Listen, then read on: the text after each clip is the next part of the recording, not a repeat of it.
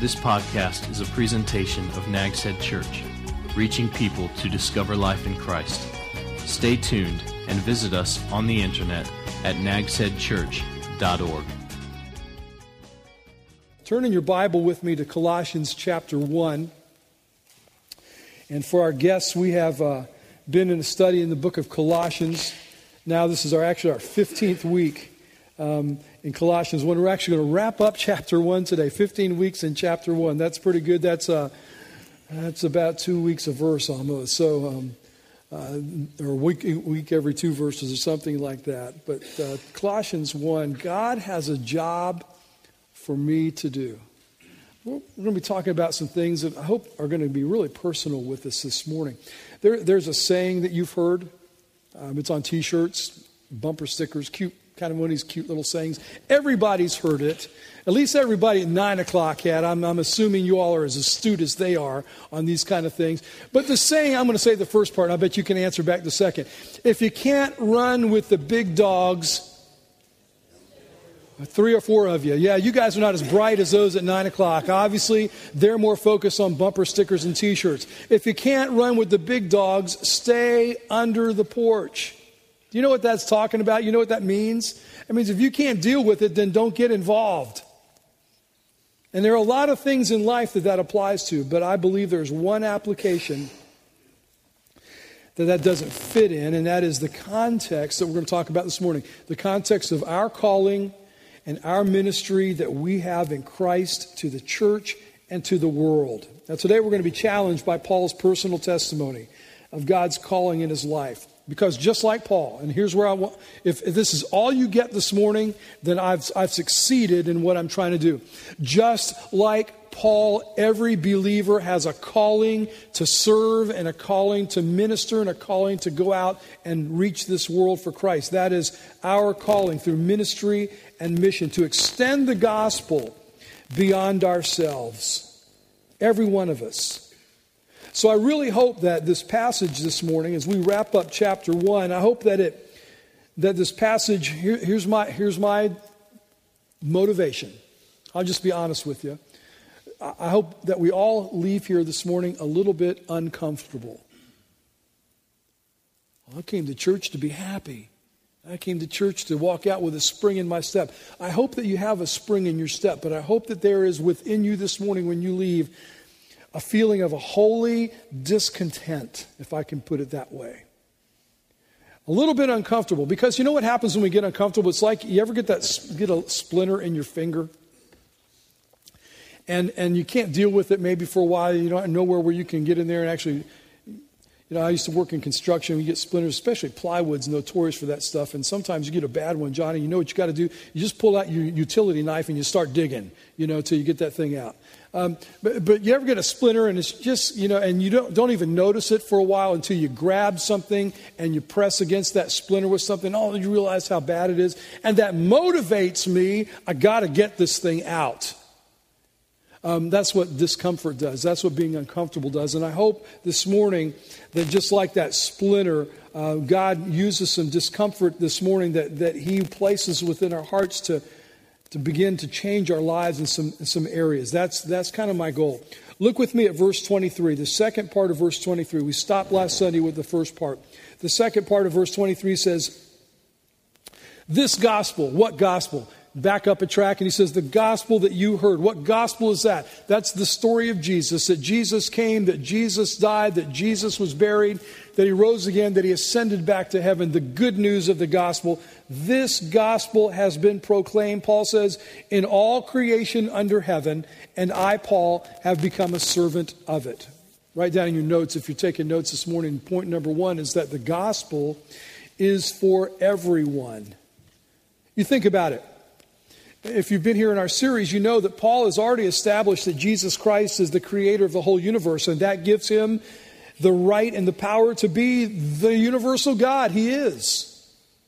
But for Him to be anyone's God, there must have been, as he said last Sunday, there must have been that point, that time, that moment of reconciliation that puts you and I in a place of peace with our Creator, with our God. And that is the message of the gospel. That's why the word gospel literally means good news. We were the enemies of God. We were at sorts with God. We were not in fellowship with God. And through Jesus Christ, He has brought us to Himself and we've been reconciled. That's good news. And that's what we continue as a church to preach that message, this gospel, to all the world through our missionaries, through outreach events that we do right here, through different things that we just heard about, the life books, 1,200 of those that our teenagers spread throughout Manio High School and First Flight in the middle schools as well, gave them out at school, and that's why we a couple of weeks ago we packed up nearly 100 shoe boxes and were shipped out to children all around this world to give them the good news that you can know God through Jesus Christ. And only, this is our belief here, only the gospel of Jesus, our Creator, can bring a man or a woman in any culture, any continent, any color skin, any whatever. Only the gospel of Jesus can bring a man or a woman, a boy or a girl into a relationship with the God who created them. And Paul says this gospel has been proclaimed in all creation under heaven. Now, a couple things there.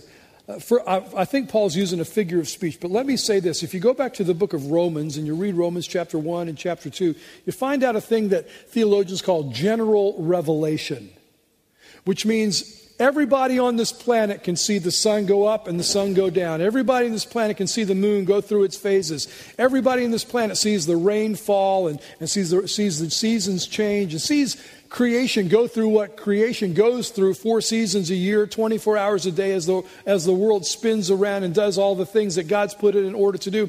Everybody on this planet can look at creation, Paul says in Romans, and know there is a God. That's general revelation. So in that sense, yes, it's been proclaimed throughout all the world. But I think Paul is using really a figure of speech here because Paul knew not every place on this planet's heard the gospel. In fact, we know that today. There are places still on this earth that have never heard of Jesus Christ. And that's why our missionaries go. That's why we do what we do in supporting them and praying for them and sending them. And that's what motivated Paul, by the way. Paul's dream, and we don't know if he ever fulfilled the dream or not, but Paul's dream was to go to Spain. And in Spain, if you think about it, Spain was, you couldn't go any farther than the Iberian Peninsula without hitting the Atlantic Ocean. That was, in their minds, that was the end of the world. They didn't know North and South America existed.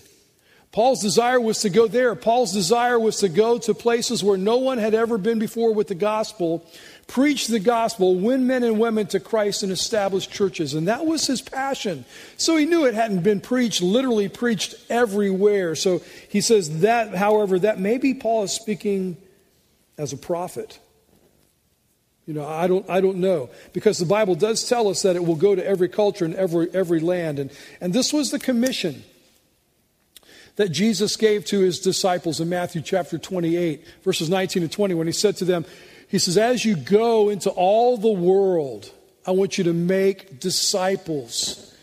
He promised them in Acts chapter 1, verse 8, he said that the Holy Spirit would come and be part of them and enter into them and the church, and they would become witnesses, starting right there in Judea and then spreading out to Jerusalem, Judea, Samaria, and he said ultimately the uttermost parts of the earth. So those were promises that Jesus made, promises that he said about the gospel. Paul, if you go back to God's promise to Abraham even, I guess it's Genesis chapter 12, when God said to Abraham, I'm going to take you and Sarah, and you guys are going to have a baby boy, and from that child a whole nation's going to come up, and the population of that nation, if you will, your descendants are going to number as the sands of the beach and the stars of the sky. But he said, from your family, all the people of the world will be blessed. He was talking about Jesus coming. So this has been told about throughout the Bible, that the gospel of Jesus is going to go all throughout the world. Paul's implying here that the gospel is not only preached all around the world, but the gospel is for the whole world. It's universal. In other words, it's not the white man's gospel. It's not Western civilization's gospel. It's not just for the poor. It's for everyone. It's not for the educated or the uneducated. It's for everyone. Everyone, everywhere, including your next door neighbors, the people you work with every day, the kids that sit in the class with you every day, your family. It's for everyone. In fact, Paul wrote to Titus chapter 2, verse 11, for the grace of God, speaking of Jesus in the gospel, the grace of God has appeared with salvation for all people. All people. And then Paul goes into sharing a bit of his own story. All of us who have been reborn. Christian, listen, this is, if you don't know this, here's something I hope a light bulb goes off in your head. If you're a believer in Jesus Christ, you have a story to tell. We call it our testimony. But we all have a story to tell of how we came to Christ. We all should have a story to tell of, now here's what's happened in my life since I came to Christ. But we have this story, and Paul goes into telling his story. But your story, my story, in sharing our faith may be the most powerful tool that we have. We can't, we can share our faith and we can say it's Christmas time and it's about Jesus coming to be our Savior. And hey, have you got a Bible? Yeah, I got a Bible somewhere home. Well, go home and read your Bible. How many people are going to do that?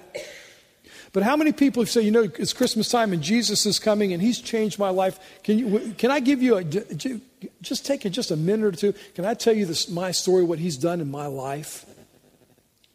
Your friends, they're not going to pick up the Bible and read it, chances are. But just, if for nothing else, not to be rude to you, they're going to say, okay, tell me your story. And we all, as Christians, have a story to tell about Christ being our life changer, about Christ being our Savior. And your story, by the way, is probably most powerful to the people who know you. Paul begins with this little bit of testimony here in the end of verse 23, and he simply says, I, Paul, have become a servant of this gospel. Let me tell you what that means. Next point in your outline is this. All in the church, have a calling to serve. I become a servant of this gospel. Drop down, we're going to come back to verse 24, but drop down to verse 25. I've become its servant, the gospel's servant, according to God's administration that was given to me for you to make God's message fully known. Paul says, the ministry that I have is what God gave me to do.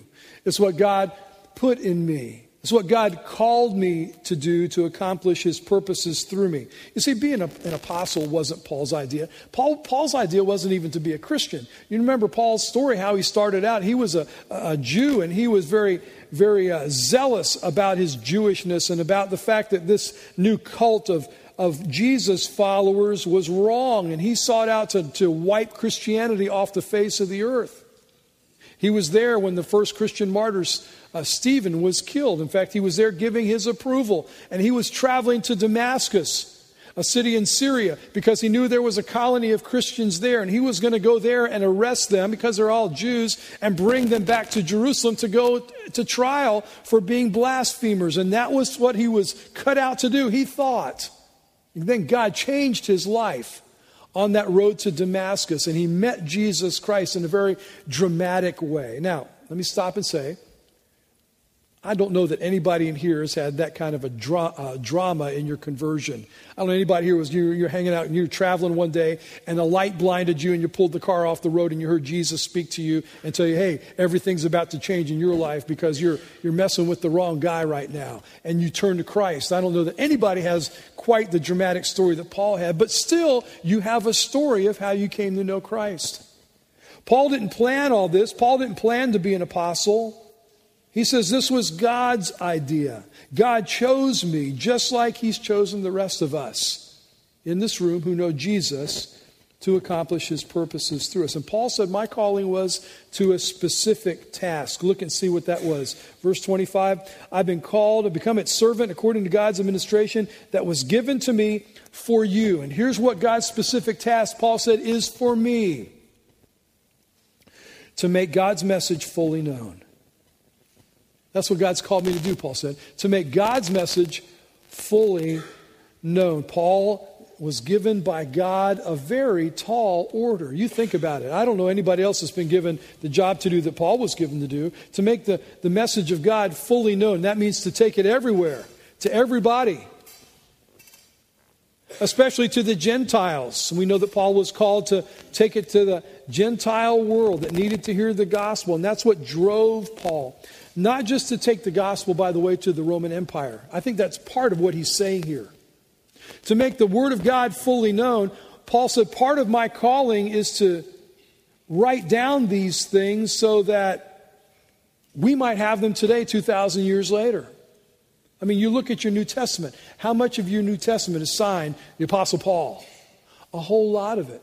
So Paul's job was to be part of the completion of the Word of God, to write so much of the New Testament. And I really believe this. The last crowd, they kind of looked at me like I was, are you serious? But I look forward to the day in heaven when I can walk up to the Apostle Paul. You know, he's going to have a crowd around him all the time. He is. But I'm looking forward to the day when I can walk up to this man and shake his hand and say, listen, thank you so much for obeying God's call in your life.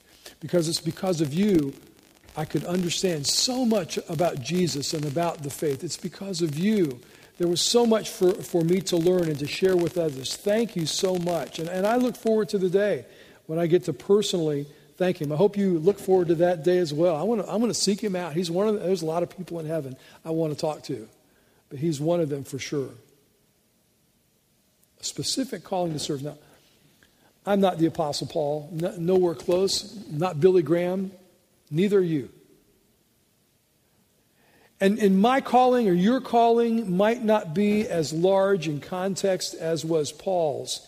But here's what, please go home with this. If you're a believer in Christ, he has selected a ministry for you to fulfill, listen to me, within the body, if you're part of this church, within the body of his church here at Nag's Head.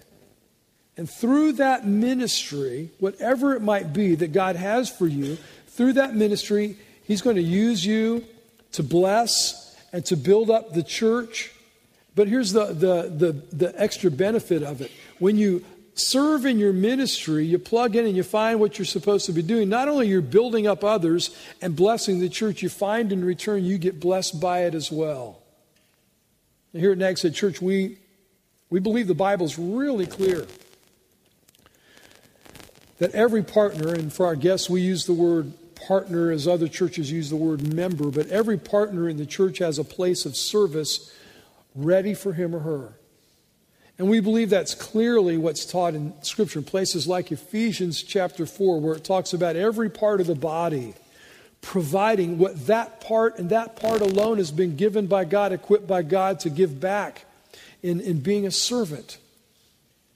And because we believe that, we hold up this expectation here in Nag's Head Church for every partner to be involved in ministry, in serving. In fact, everybody who's a part of this church, you know that you had to sit through an interview with some elders and before you became a partner in here. And one of the things that happens in that interview, without fail, is we encourage those coming into this fellowship to plug into a ministry team. Hey, we want you to start thinking about and praying about where you're going to serve on Sundays here at Nag's Head Church, because it takes all of us to accomplish what happens. And we talked last week, as Paul was talking about standing before being presented holy and faultless and blameless. And we talked about that time in the future, that event that's coming when you and I will stand before Christ and give an account to him of how we served with the salvation that he's given us. You know, I wonder what some folks are going to say if on that day they stand before Jesus Christ and they have to admit, you know what, Lord, I never quite found my place of ministry. I never found my niche. And maybe they start throwing out the excuses. By the way, and I'm not saying I might not do it as well, but how dumb is it to throw out an excuse to the Lord who knows everything? Who do we think we're going to be fooling? I was just so busy, Lord. Lord, I was trying to raise a family. And by the way, family is my ministry, right? It's not your ministry to the body. It's your ministry to the family. He wants us to have a ministry to the body as well. What are we going to say to him? Lord, I never found my place of ministry. Lord, I know you gave me this gift. But I never took the time to take the wrapper off of it, open the box, and see what it was. What are some people going to say who never fulfilled God's calling in their lives? That's what motivated Paul. Paul was constantly, and he writes about it on several occasions in his epistles. One of these days, I'm standing there before Jesus, and I'm going to have to explain to him what I did with the life that he gave me, with the salvation that he gave me. And Paul was like, and that motivates me too. And I'll be frank with you. I listen to Jesus' parable. I read it and I think about it. The parable that Jesus wrote about that moment. And he told this parable about a master that had the 3 servants, and he gave all 3 of them some money, some talents. You remember talent was and he said, now go and do something with it. And then they had to come back and give an account. I want to be one of those servants that Jesus looks at and says to, hey, Rick, well done, good and faithful servant. I want that for you as well. I want that for all of us who know Christ. I want us to serve with what God's given us. If you're a partner here at Nags Head Church and you haven't found a place of ministry yet, let me encourage you to talk to any of our elders. Let me encourage you to find Tom. Wave at us, Tom. Both hands up in the air. Woohoo. And Tom is our pastor of ministries. You'll make Tom's day if you come up to Tom today and say, Tom, plug me in somewhere. Tom will find a spot for you. But talk to any of our ministry team. Any ministry team leaders here right now? Raise your hand if you're a ministry team leader. Raise it up high. I see one. It's a couple over here. All right. There's one in the back. So we got several folks right here that can help you find a place and that you can try out. And listen, you try out a ministry and you say, but that's just not a good fit for me. That's okay. We'll find another place for you to try something else out. But by all means, serve. Why? Here's why. Ephesians chapter 2, verse 10 says, for we are his creation, created in Christ Jesus for good works. You know what that means? You know what that tells us? We were saved to serve. That's why he saved us, was to do this. Now, the next part is the part that some of you're going to be in danger of turning this off right here and now. The next point is this. If you follow Christ, you will suffer. As I was putting this together, I thought, all of us are called to serve. And then I thought my next point is going to be, some of us are called to suffer. But I couldn't find that spelled out in the Word. It seems like it's saying to us, hey, you follow Jesus, there's going to be some suffering involved. Look with me at verse 24. Now I rejoice, he said, in my sufferings for you. Stop. What's he talking about? Where is Paul when he wrote this letter? Somebody tell me. He's in prison. He's in a cold, dark, damp prison cell. No freedom. That's where he is. He said, but I rejoice in my sufferings for you. What does it mean to rejoice? It means to be excited about it. It means to have joy about it. Paul says, this is so unbelievable. I get to suffer for you, is what Paul's saying. Was Paul crazy? Some people thought he was. But Paul understood. He said, why? He said, I am completing in my flesh what is lacking in Christ's affliction for his body, that is the church. What does that mean? Paul's relating his personal calling, which included sufferings for the church. Now, he is not saying that Christ's sufferings on the cross weren't enough to bring about salvation. You cannot read the rest of Paul's stuff and say that's what he was talking about. Paul is all about Jesus paid it all. That was Paul. He's not talking here about salvation. He's talking about service.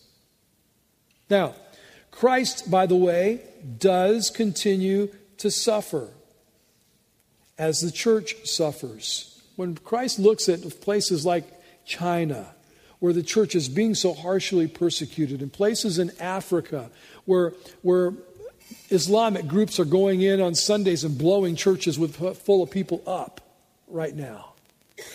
Christ, as he sees his church suffer, that's his body. He's suffering with them and with us. In 2 Corinthians chapter 11, verses 23 to 29, you can go back and read Paul's story there, but he tells more details about his own testimony, his own story, and he gives a list of what he's been through for following Christ. And he says, in the midst of all these things, I've been beaten, I've been stoned, I've been shipwrecked, I've been threatened, I've been imprisoned. In the midst of all these things, he said, I can rejoice in suffering. Now, we live in a time in American Christianity where many have bought into the teaching that says, and by the way, guys that preach this and teach this, they're quite popular on TV. We've bought in American Christianity a teaching that says God will not allow his people to suffer. Let me tell you what. If that be the case, God owes an apology to Job and to David and to Peter and John and Paul. He owes an apology to those Christians that went through the Iron Curtain days of communism in the Soviet Union. He owes an apology to people in Africa, in Islamic nations who are suffering for their faith right now. But that seems to be, in America, we buy, oh, that sounds so good. If I love Jesus, everything in my life is going to turn out rosy. But suffering isn't something that we look forward to as we follow Christ here in this country. But the Bible seems to make it clear that it is part of what follows your salvation. Where? Well, things that you're familiar with these words. Mark chapter 8, verse 34, Jesus said to his disciples, I want you to take up your cross and follow me. Now, it wasn't a little piece of jewelry that you wore around your neck. That's not what he was talking about, your cross. He was talking about suffering. He was talking about pain. He was talking about humiliation. He was talking about rejection. He was talking about injustice. He was talking about the possibility of death. The cross. Take up your cross. He told his disciples in John 16:33, you will have suffering in this world. You will have. That sounds like a promise to me, does it not to you? It's going to happen. Paul told Timothy in 2 Timothy 3:12, all who want to live a godly life in Christ Jesus will be persecuted. Let me ask you a question. Do you want to live a godly life in Christ Jesus, Christian? Of course, we all go, yeah, duh. The Bible says sometime in your life, at some point in your life, if that's what you're living, which means you can't be secret about who you are, if that's what you're living, he said, sometime there's going to be some persecution. And those great saints of Scripture, they all suffered loss and heartache and pain. Now, go back to what I started off with this morning about the big dogs and the porch. None of us, Christian, are called to stay under the porch. None of us are. We're all called to run with the big dogs, whether that be Peter and Paul and John and Job and David, whether that be the Christians. You'll never know their name until you get to heaven and meet them in China and in Africa and in the Soviet Union countries and wherever else they've been persecuted. Those big dogs, we're called to run with them. And as we see our culture here in the United States moving farther and farther away from being tolerant of Christianity, which we are, I was listening to the news this morning as I was getting ready, and there's a story about Rhode Island. The governor of Rhode Island says you can't call it a Christmas tree. And I thought, I enjoyed history when I was in school, and I remember my American history, and I remember that the colony of Rhode Island was established by a man by the name of Roger Williams. And Roger Williams fled from Massachusetts because Roger Williams was a Baptist.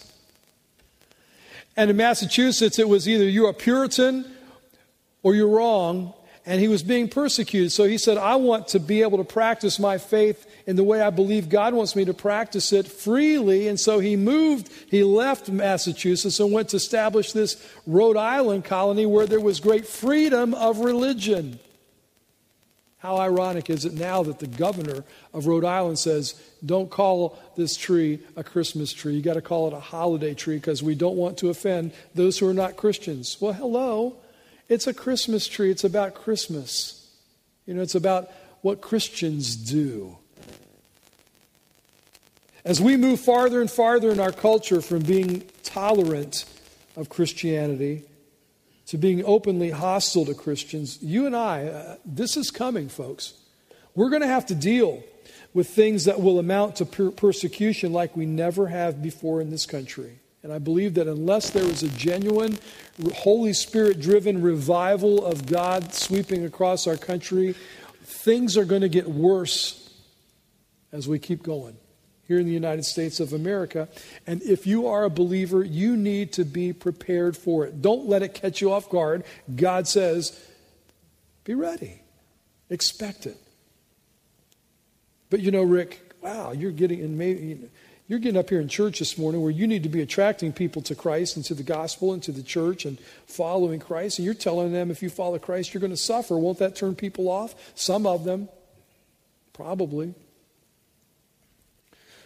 Paul wrote to a young preacher named Timothy, and he said, you know what's going to happen in the end times, Timothy? And I believe we're in the end times. He said, in the end times, the time will come when they will not tolerate sound doctrine or teaching. But according to their own desires, not God's desires for them, but their own desires, they will accumulate teachers for themselves because they have an itch to hear something new. He says, here's what's going to happen. They're going to turn away from the truth and they're going to go listen to preachers and teachers who are going to tell them what they want to hear. Give them a feel-good thing. They will turn away from hearing the truth and will turn aside to myths. That's what's coming. And I believe we're in that day. You know what's interesting? You know what the source of Paul's suffering was? Look with me at verse 26. The mystery, he said, God called me to make things fully known, God's message fully known, the mystery hidden for ages and generations, but now revealed to his saints. God wanted to make known among the Gentiles the glorious wealth of this mystery, and he reveals it here, which is Christ in you, the hope of glory. Christ in you, the hope of glory. Here's the source of Paul's suffering, he said, was a mystery that's being revealed. The Greek word for mystery is mysterion, and it means a secret that is revealed to those within. Well, who would be those within? And he tells us who that is. Those within are the saints, he says, the church. He said, and the church this mystery is being explained to the church. Well, what was that mystery? Paul wrote about it extensively to the Ephesians in chapter 3. He used the same terminology. And the mystery was simply this. God, this God of the universe, this God of ages past, this God of eternity, generations ago, centuries ago, selected the Jewish people to be the ones who would bring the Messiah into the world and redeem the world through Jesus Christ. And now what God's doing is God's taking the Gentile world as well. And he's taking believing Jews and believing Gentiles, and he's bringing them together in one body called the church. That was the mystery. And that was the source of his persecution. So how was that mystery tied in with Paul's suffering for the church? Well, if you know the story of the book of Acts, Acts is the history book of the early church, you know that Jews followed Paul everywhere he went. Everywhere Paul traveled through Asia Minor, here came this group of Jews, and they would come, and once Paul got there, and they would start stirring stuff up and start instigating things and start spreading rumors and getting the Jewish population against Paul and even the Gentile population, and they would cause all this persecution that came up. And they hated the fact, these Jews did, that one of their favorite golden boys, one of their heroes, the guy that was going to be the future leader maybe of all of Judaism, the one who was out to exterminate Christianity, they hated the fact that now he's turned and done an about face, and now he's not only become a Christian himself, but now he's trying to get the whole world to become Christians. And now he's saying that God wants to take us, the Jews, and bring us together with these Gentiles into this new family called the church, and that there is no separate identity. Paul said there is no Jew, there is no Greek. We're all one in Christ. Everybody's the same. As God revealed this mystery, so much of the Old Testament began to make sense. The Jews had thought, we are God's chosen people and that's it. We're the only ones that get in. But that was never God's plan. In fact, when God said, I want you to build the tabernacle, and outside the tabernacle there's this area, and they had it outside the temple as well, this area called the court of the Gentiles that was outside the temple. That should have turned on some lights for the Jewish mind that would have said, hey, God wants these people to be part of this plan as well. He hasn't excluded them. But you know how racial prejudices and feelings of superiority, how they blind otherwise rational hearts. And that's what happened. And by showing Peter and then Paul, these two leading preachers and missionaries of their day, that Jesus the Messiah came for Gentiles too, Paul says that opened up a great wealth, glorious wealth of the mystery. This great wealth, this great treasure of biblical truth was opened up that had been hidden. You ever have something hidden, you discover, this time of year, I did it here not too long ago. You go and you get in a closet and the weather turns cold and you pull down a jacket or a coat that you haven't worn in 6 months, 7 months, and you put it on and you reach your hand into your pocket and there's a $20 bill in there. And you wonder, what in the world? That's been in there all, and you kind of get excited, because you found something that had been hidden for so long. You didn't realize it was there. And here they have this treasure that's been opened up to them, that's been hidden to them, that Jesus has brought Jew and Gentile together as the church. The glorious wealth of the mystery is simple, he says. Look what it is. The glorious wealth of this mystery, which is Christ in you, the hope of glory.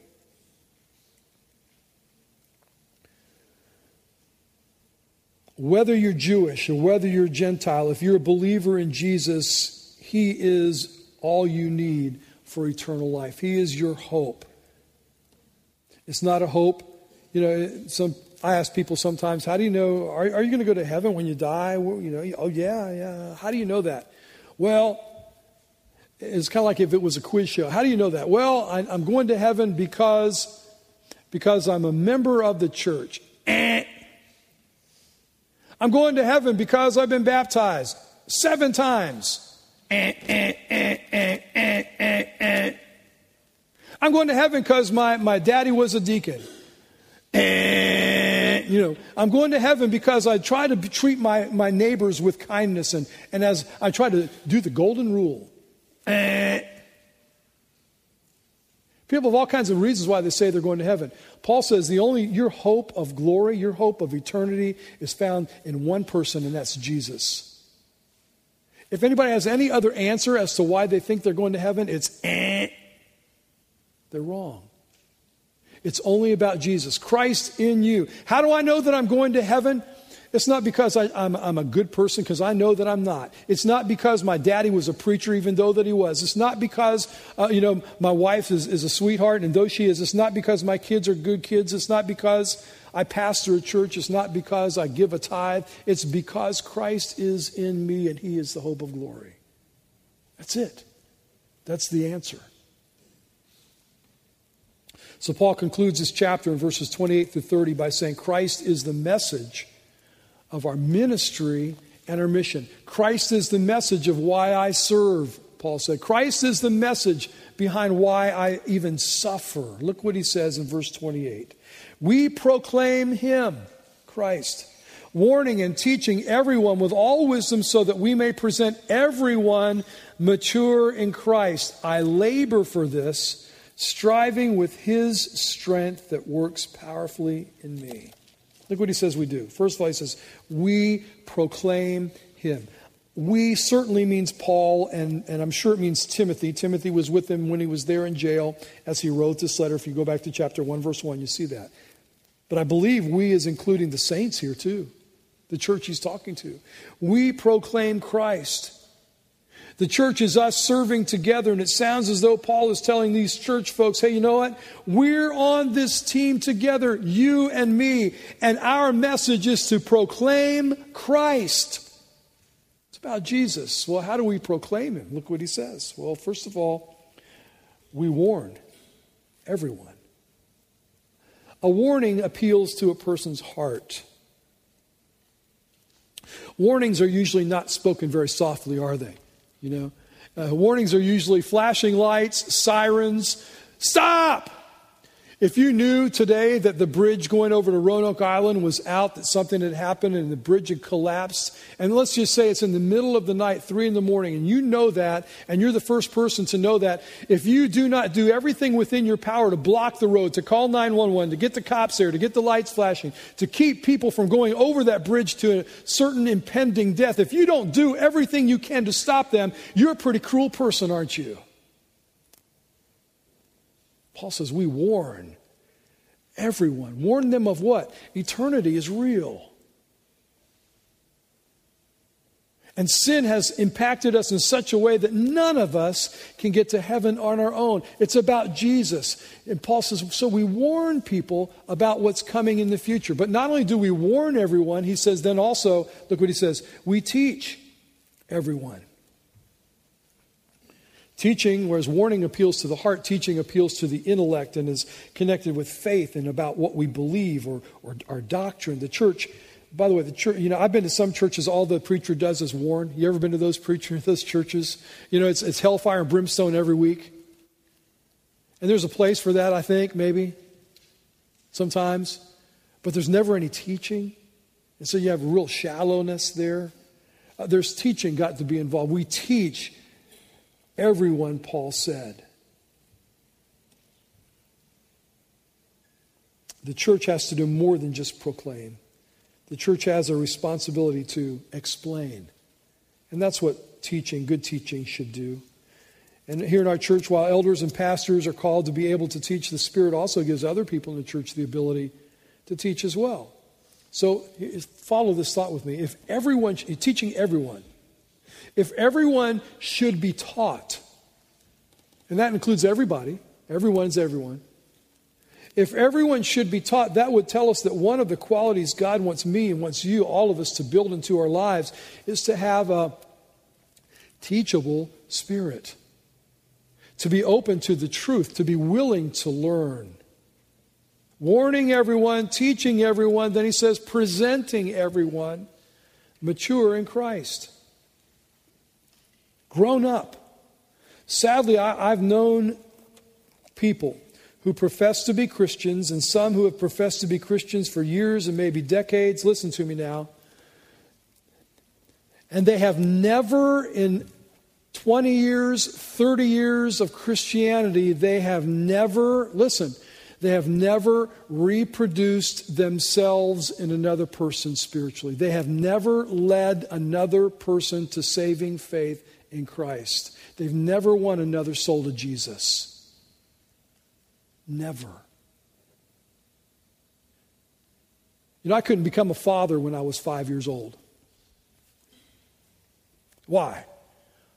Physically, I was not mature enough for that to happen. But when I was mature enough and God put me with the right woman and we were blessed with marriage and we started reproducing ourselves. And it was fun. Some of you don't know whether to laugh at that or not. Well, it wasn't fun when the baby was born for Gail. I had a good time. I thought, this is great. I said, let's do this again real soon. I know people who spiritually have been Christians for more than 5 years, 10 years, 20 years. And they should be mature, but they're not.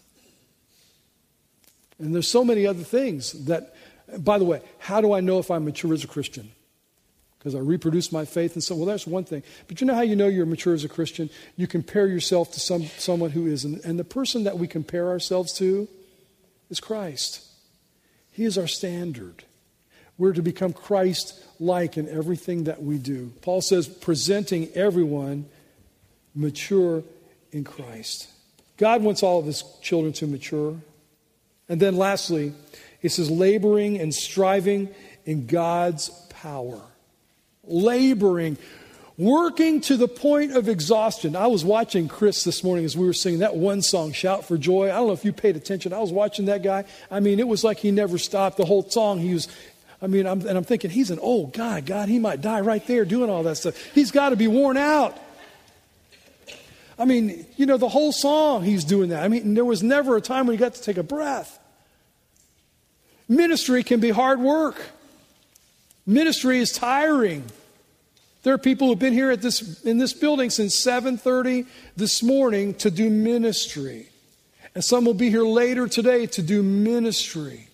Ministry can be exhausting. And the word laboring here means to work to the point of exhaustion. Does your ministry wear you out? Listen to me. If it doesn't, what are you doing? Are you really laboring? Are you really ministering? And there are some people, and I don't want to throw, I just get the idea from some people that, okay, get in ministry. What's the least thing that I can do? It's kind of the attitude that people take. What's the smallest amount that I can give? What's the least amount of time that I can give?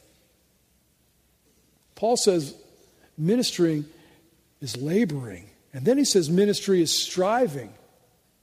You'll relate to this. The Greek word there that Paul uses for striving is, and you'll figure this out. You're bright, I can tell, except those of you who have your eyes closed. The word striving here, the Greek word is agonizomai.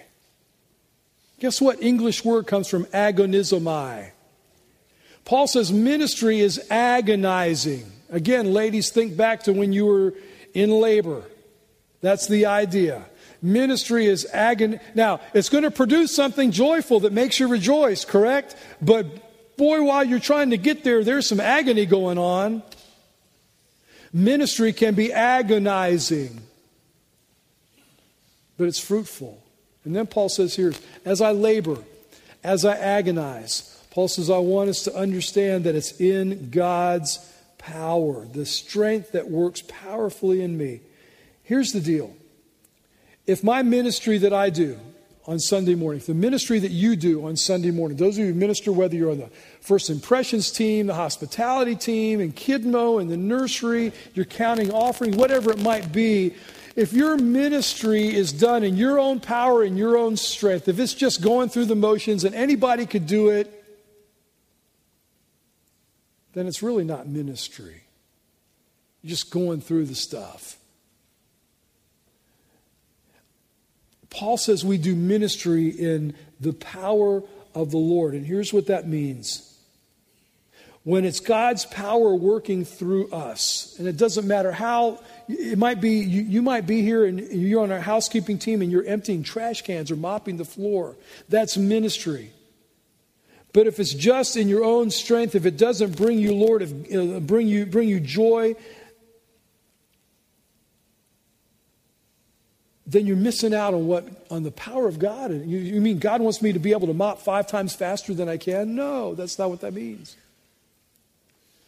But God empowers you to do what you do, so there is a joy for it, and God is going to use this church because of what you do in ministry, so that God, through this church, through this body of believers, can do things in our community. We can see things happening that we otherwise cannot explain. Would you bow your heads with me, please?